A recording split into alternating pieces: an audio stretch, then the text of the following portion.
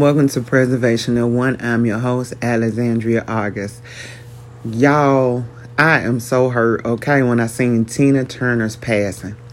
Let me tell you a cool story about Tina Turner, right? Her and Ike. A lot of people don't know this. My family know it, but a lot of people that know me, they don't know this. It's just amazing. The stories that you have, and that you know.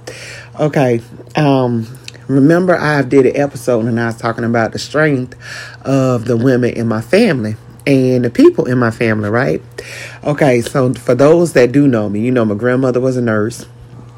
My mama my grandmother and my aunts, they were nurses. My mother, she was too, right?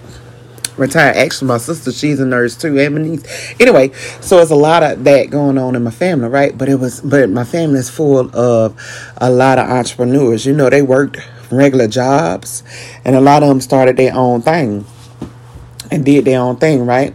So, anyways, my grandmother's cousins, my grandmother's cousin, her and her husband, they had a bed and breakfast. It was a 2-story bed and breakfast, right?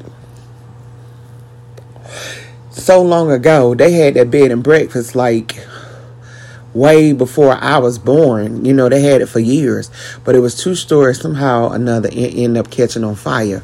So I remember when I was a kid, I would hear stories about people that would stay at the bed and breakfast.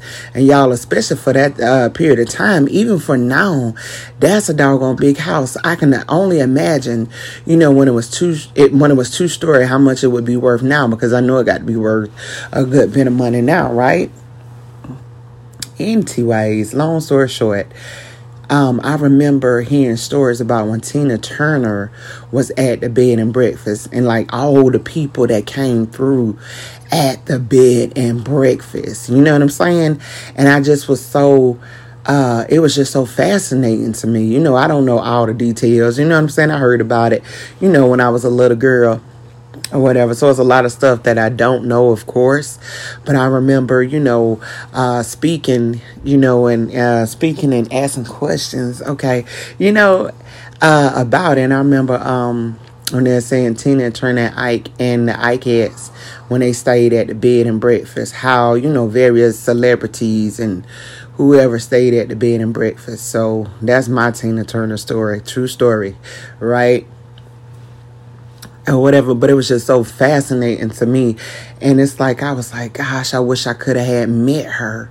You know what I'm saying? But when she stayed at that bed and breakfast, honey, I wasn't even nowhere thought about being born. I was born in the 80s, and they had that thing like for years. Like even my grandmother, she was a single mother. Her husband had died.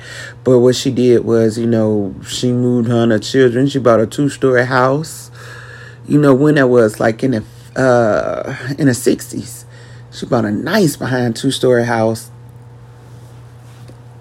And we all used to go over there, you know what I'm saying? Just, traveling from family's house, like how we do, But that's my Tina Turner story. Or whatever. I just wish that I could have had met her.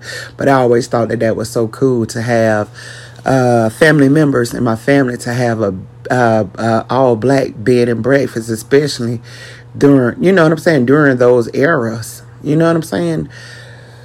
50s and 60s and 70s. Yeah, I always thought that was pretty cool. You know what I'm saying? And in honesty, just in hindsight, like if I had the opportunity to do that, because that was something I wanted to do when I was younger, because I was always intrigued by it, and it was always fascinating to me to do it or whatever. I remember me and a family member of mine, we was thinking about it one time before. I didn't do the bed and breakfast, but I did open up a convenience store.